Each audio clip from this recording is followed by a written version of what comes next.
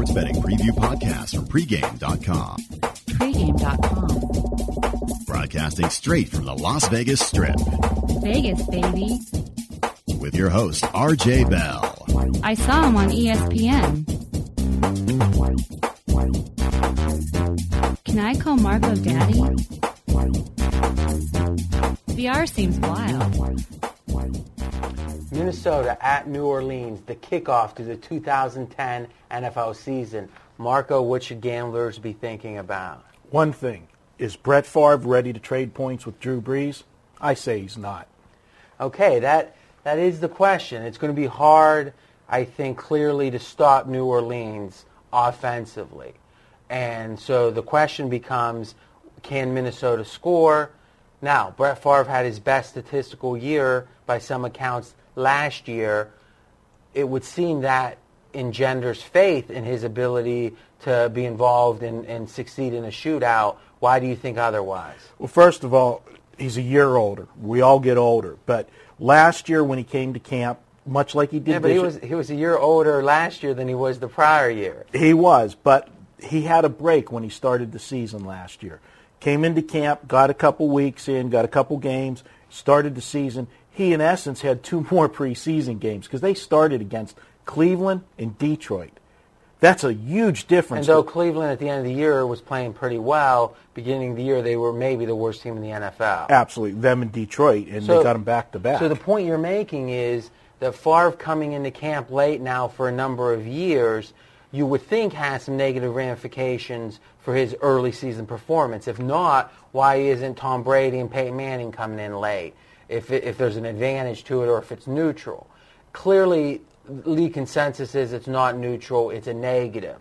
You're saying that negative was covered up last year because of the patsies they were playing early. Now they got maybe their toughest game of the year right off the bat, and you think the coming into camp late is going to be a big detriment. Absolutely. They didn't need him to perform at the high level against those two teams. They're going to need him in this game if they're going to trade points with Drew Brees. I just don't think they can. So that's going to switch the attention to Adrian Peterson, who's going to have a huge game for the Vikings to try to shorten this game and keep that offense off the field of New Orleans. That brings up a point. This is something I almost said Vince Lombardi. Mike Lombardi from NFL.com. He does a bunch of podcasts. Really sharp guy. Used to be I think he was actually GM with the Raiders, but he was high up with the Raiders. And he said that in a dome, that passing teams have much more problem than running teams. That on the snap count, that running teams, the way that it works is the crowd noise is much less of a detriment than with a passing team, which again would say Peterson, if Favre is a question mark to you, and I would agree with that, Peterson becomes the key. So now the question becomes, is he going to be enough? I don't think so. I like the Saints in this game. All right, so you have an official projection on this. Official projection. I like the Saints. I have them as a 24-17 type winner in this game. Don't forget, too, it is a revenge game from the NFC Championship game last year. And if you go back to last year, and we actually were watching this game together at MGM last year, if you remember, the championship game, the better team on the field that day was Minnesota. Even though they lost, I felt they were the better team. I would agree. But I don't say that now. Another factor that's going to affect... So what's changed? What's changed is what we just talked about, but another thing is offensively... so what we just talked is Favre early in the year is going to be a negative. But in theory, by week 8 or 9, that's not going to be the case anymore. So what else is making Minnesota, just again, beyond this game a little bit, less than they were last year, in your opinion? In addition to Favre, he's got wide receiver issues right now. Percy Harvin's been suffering from migraines all preseason. So even if he's able to play, you're going to have the issue of the preparation time and everything. Continuity, timing with Favre and that. I just don't think that this team can be ready for this game, a Thursday. the hyped up crowd for the Super Bowl champs on opening night. You know that the dome is going to be electric. The dome's going to be rocking. Wide receiver Rice is out, and a lot of the insiders believe that's the key to all of this right now. And Adrian Peterson, the fumbles he had last year, made it to the point he wasn't getting the carries that some would say the best running back in the league should be getting.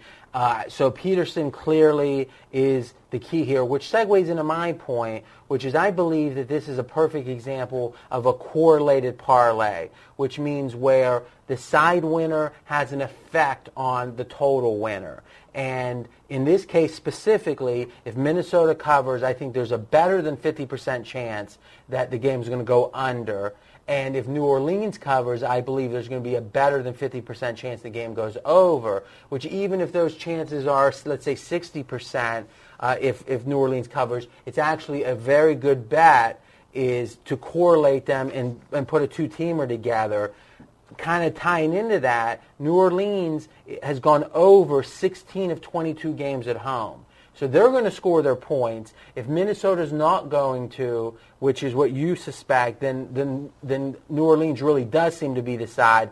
I like New Orleans in the over as a correlated parlay. I'm going to just go with New Orleans. All right. Well, now it's you guys' turn to get involved. You can continue the conversation in the comments section with me and Marco. And next up, we're going to be looking at Marshall, West Virginia. For the best deals from trusted sportsbooks, visit pregameaction.com. For free real-time odds, lines, and scores, visit pregamelines.com. West Virginia at Marshall, Friday night, ESPN. Marco, what should sports bettors be thinking about? This is a rivalry game, but it's a rivalry game that means more to one of the two participants, and that would be Marshall. Though you grew up in West Virginia, right? No. Very close. About as close as you. Actually, you're closer. The Marshall was in West Virginia. For some that don't know that, which, like you said, is the rivalry, the smaller school. This is a big deal to them. I think as you dig a little deeper into this game, a couple key factors really jump out.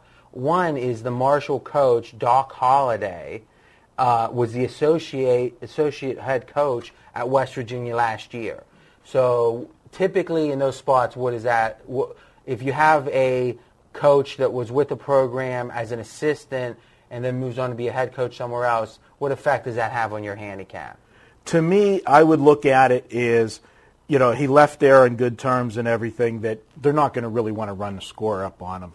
Which, if the point spread was 24, 28 plus, that would be a valid point. Clearly less than 2 touchdowns. West Virginia is going to be trying to score to get it past 2 touchdowns at any point in the fourth quarter, just for safety's sake to win the game. There is, but there's also, you don't have to necessarily, when you talk about running up the score, the margin of victory, but the tempo of the game too. And what I disagree. You're never ever going to not want to be up 2 touchdowns. So, you're going to say, we're a 13-point favorite. Let's slow it down in the first quarter so we don't kill them. That's what Marshall's going to be trying to do, slow it down so there's less possessions because they're a weaker team. So the idea, you're a touchy-feely guy, and I mean, all joking aside, is there's jobs on the line with these people, and I can promise you West Virginia is going to try the only time running up ever matters is in the fourth quarter, up by 21 or more. Are you throwing or aren't you throwing? Do you have your second string in or don't you? And there's no scenario where the point spread is going to be affected by that with a 13-point spread. Well, what I was going to say, and if I'll say it now, is that when Rodriguez was at West Virginia, this series was very high scoring. The 2 games that they've played since Rodriguez has left under this coaching regime, both of the games were West Virginia scored in the 20s and Marshall was in single digits. So it was a different complexion of a game. Looking statistically. Except Doc Holliday was with West Virginia last year. He was. So what we're talking about isn't necessarily how these teams match up, or I don't think any real handicap is, well, how did the teams do against each other last year? Because clearly the question is, how many returning starters, et cetera, et cetera, et cetera. So my takeaway is this: with a different point spread, that affiliation between the Marshall coach and West Virginia might be meaningful. At this point spread, it's not going to be when it comes to motivation. But it might be when it comes to being familiar with the program, that Doc Holliday is going to be very familiar with West Virginia and the way they do things, their weaknesses, their strengths. I got to say that's a big red thumbs up on the Marshall side when it comes to that coaching relationship. I agree with you. That's all you. Sometimes you can just say, I agree. Yeah, well, I was going to bring up a point that you made last week when we talked about Ohio State, and I think that going to the current West Virginia coach, that might be a possible philosophy with the scoring. Remember you said about Ohio State when they played Ohio that football's big in Ohio and the Jim Tressel. Exactly. So the point I made last week was they aren't going to want to beat up on an in-state school, especially one that's overmatched. But again, this is a 2-touchdown game. I mean, this isn't much more of a Miami, Ohio State is, what's the line in that game? 9? 8.5, yeah. All right. This line is 4 points different. Is anyone saying, I wonder if Tressel's going to run it up? Yeah, but it's difference 4 points of the line, but there's a difference. West Virginia's on the road, so West Virginia clearly, if they were playing at home, would be 3 touchdowns. But the thing is, being on the road is going to affect their ability to dominate the game. So it's not just a choice. It's not like playing with your 7th grade, when you're a senior with your 7th grade brother playing basketball. Okay, a couple other points I think are really good. Here's the negative to Marshall, which is they did play Ohio State last week. And I can tell you from my coaching relationships is when a small school plays a monster, they physically feel it the next week. They're getting beat up like back to the little brother. It's like the senior beating up on the 7th grader. Physically, they're not used to this in practice or anything. So they're really, really most likely affected by that. It's going to take more than a week to get over that. That's a negative for Marshall. Number 2, Ohio State went so vanilla, as they always do early in the year, and we talked about in our Ohio State betting preview video, is the score is likely less extreme than it could have been. And actually, Marshall had a special teams touchdown, which made the score look closer. So I don't think this Marshall team is quite as good as people think, based on the Ohio State game not being a total domination. The only thing that I found interesting with what Vegas did that gave me a little bit of pause on this game is the fact that they did bring this out, and you keep touching about the 13, is as dominant as West Virginia looks on paper and as bad as Marshall looked last week, would you have thought any different if they'd have brought this out at the full 2 touchdowns?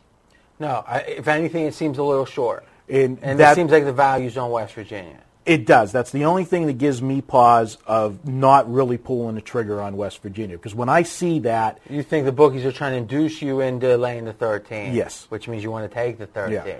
Handicap-wise, I actually have it as a 14-point game. I have West Virginia winning by 14, 27-13. All right, so you have an official projection on this game. West Virginia, 27-13. So you're going to have to watch the lines, value here. If you're still getting West Virginia at 13 on Saturday, then West Virginia, I'll go ahead and give you the buy sign. So really, even with that 1 point difference, 14 off of 13, you'd be betting this at 13? Yes. Wow, so that's interesting. But though you think it's going to be a 14-point game? This game is just, it's about value. Small where play. It's going to fall. Small play. This is just an opinion, yes. This isn't when Marco gets the rubber band. No, the rubber band is doubled up right now. Okay, this is when it's your turn to get involved. You can continue the conversation in the comment section with me and Marco.